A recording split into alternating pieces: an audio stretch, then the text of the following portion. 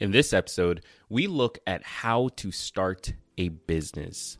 Get excited because this is Tiny Leaps. Big change, big.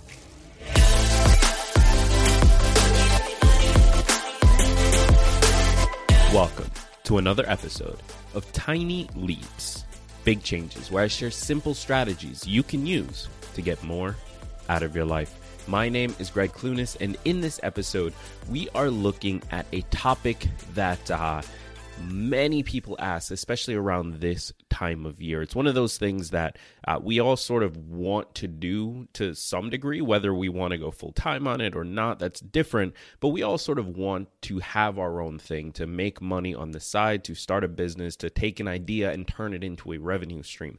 That is a really cool thing to do. And so a lot of people have been asking me, how do I get my business started? How do I freelance more? How do I get more clients? Things like that.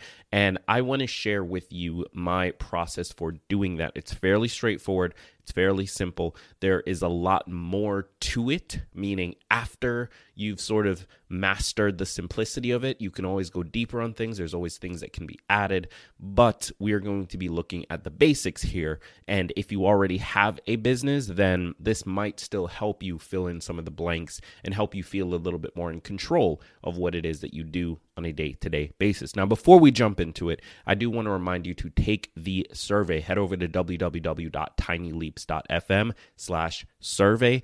Take 5 minutes, fill out the questions. It'll help me to create better content for you this year, and you'll have a chance to win one of 3 $50 Amazon gift cards. So head over to www.tinyleaps.fm/survey right now, and let's jump into the episode. Now, from my point of view, the things that I've learned over the years of trying to build businesses, of running my business, of working with people and coaching them on their businesses, there are a few key pieces that need to be in place. And this is something that helped me because the way that I approach business, like I always felt like I was confused, right? I always felt like I was going to miss something, or maybe I just wasn't thinking about everything because I didn't know what I should be thinking about. So what I've done is I've broken this down into a few key pieces that you need in order to get your business off the ground. Now, the first piece is a problem that needs to be solved. Every product that you could potentially create, everything that somebody would pay you for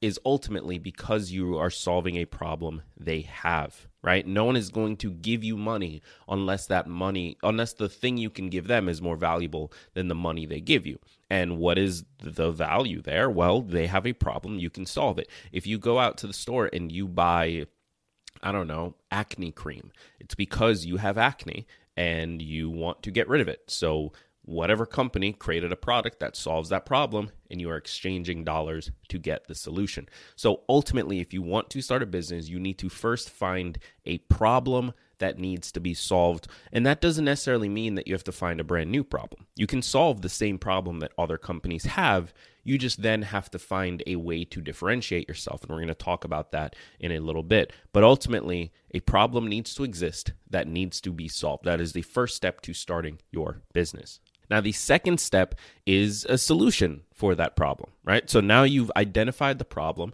you know what it is you want to solve. Well, now you need to actually set out and find a solution for it. Now, things like, for example, if you're going to start a web design agency, what's the problem? Well, there are many, let's say your customers are nonprofits. There are many nonprofits who want to build websites and they want to bring in donations and things like that. So that's the problem. They need an online presence so that they can grow their nonprofit. Well, the solution would be you building them a website, and you have to decide, are you going to do it on WordPress, Squarespace, or are you going to write it by hand? Like, you have to find sort of what form your solution takes, and that's part of where you differentiate yourself. The way that you solve the problem is ultimately what makes you unique. And so you can find a solution to the problem that you've decided you want to solve, and that is the second step of starting your own business. Now, the third step is you need a customer, or at the very least, a target customer. So these are the people that are suffering from the problem you want to solve, right? Going back to that acne example, if you have a product that solves the acne problem, who is most likely to be your customer? Well, you can target teenagers, you can target people going through different emotional changes, you can target, there's all these different groups, right? People that would suffer the most from acne. You need to essentially just pick one and say, these are my customers. These are the people that I want to solve this problem for, because that's what's going to drive your marketing, which we're going to be talking about here in a second. So after you found the problem, after you figured out how to solve it, you then need to identify, who is my customer? Who is it that I'm solving this problem for? And by the way, these first 3 steps, they're sort of done in conjunction with each other, because often you can start with a customer, a group of people, and then look at the problems they have in order to solve that, rather than making up a problem from scratch. So these steps are a little bit interchangeable. They don't have to go in the right order necessarily, but you do need all 3 pieces. You need a problem to solve, a solution for that problem, and a customer or a person who is struggling with that problem. Now, the 4th piece is the marketing. And all this is, don't let that word scare you, right? People hear the word marketing and they think, oh, I'm not good at that. All marketing is telling people about your solution. That's it. If you are targeting teenagers suffering from acne, you just need to get in front of them and say, hey, this thing will solve your acne. That's all marketing is. Now, it gets complicated, obviously, when you bring in things like tracking certain metrics. Do you do digital marketing? Do you do flyers? Do you do X, Y, Z? The answer is always yes. You do whatever gets the message in front of your target customer. So if you are targeting teenagers, maybe you're on TikTok because that's where a lot of teenagers are hanging out, or maybe you're on Instagram, but you're probably not necessarily on Facebook. So all of those decisions around marketing just comes down to, who is the customer and where are they? How do I best get this message in front of them at the lowest cost possible? If you're trying to target teenagers for acne, then you probably don't want to run billboard ads. Like, that's not necessarily going to be the lowest cost way of reaching them. So you always want to just ask yourself that question. How do I tell people about this solution, right? I've got the problem. I know what the solution is. I've got the people I want to target. How do I tell those people, hey, I've got the solution for you, so that they don't have to search for you? That's all marketing comes down to, but you do need that as a core piece of starting your business. Now, the 5th thing you need in order to start your own business is what I call the model, right? This is the business model aspect of it. Now, all a business model is, and again, this is my interpretation. I'm not sitting here with an MBA, but this is how I approach it, right? The business model is essentially the makeup of how you charge and what you charge, right? So it's ultimately, how do we make money? Now, ultimately, you want to sell the product, the solution, to your customers via marketing, right? You find the problem, you build a solution for it, you identify who your customers are, you do some marketing to get the message in front of those customers, and then you've got to make money from them. You have to charge them. You have to exchange that product. That's what the business model is. It's sort of the collection of all the decisions around, what are we charging? How are we charging it? How do we exchange the product for the money? How do we deliver on the product? Like, all of that is the business model. So let's give you a concrete example, right? So coaching. If you are a life coach, there are a lot of life and health coaches listening to this show. If you're a life coach, that is your business model. Coaching is the business model. So you charge XYZ either per session or per month or on a retainer, and you deliver that service by meeting one-on-one or online or over a group session or via email or whatever your thing is. All of those decisions, that's the model. That's what you had to decide on in order to actually make the exchange of value for dollars. Now, if you're going back to that acne example, you've got a solution for acne. I don't know why this is on the brain today, but anyway, you've got a solution for acne.